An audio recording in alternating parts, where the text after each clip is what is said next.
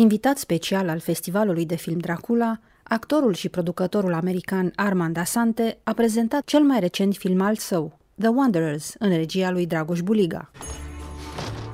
Seriously, don't you think it's a bit too much of a cliché that a vampire slayer eats rare steak and on top of that also drinks red wine? You know, Bobby, right now I'm on the count of 3. 1, 2, 3. I've got a job.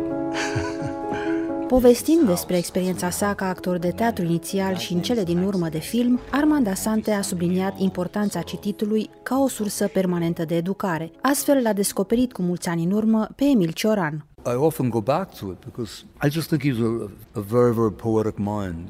You could take one line that he's written and contemplate what he's talking about. Adeseori mă întorc la el pentru că este o minte poetică. Poți citi un singur rând și apoi poți contempla la ceea ce a vrut să spună. Este totul răstărmăcit, este ca o speranță care se învârte în jurul unei axe. Pur și simplu te confruntă. Unii oameni ar putea spune că este nihilist. But I think it's very much the psychology of this theme that you find in the paranormal, and it's very interesting because it's in a way questioning, are we what we think we are, or are we just a plague upon the universe? Dar cred că este de fapt psihologia pe care o găsești în temele paranormale. Este interesant pentru că, într-un fel, ne face să ne întrebăm dacă noi suntem ceea ce credem că suntem sau suntem doar o plagă asupra universului. Este un gând care te sperie. Sunt scriitori americani care sunt profund inspirați de Cioran, însă pentru un actor, a-l înțelege și poate a interpreta scrierile este oarecum înspăimântător. Nici filmul prezentat la Brașov nu este departe de subiectele paranormale, a mai subliniat actorul american.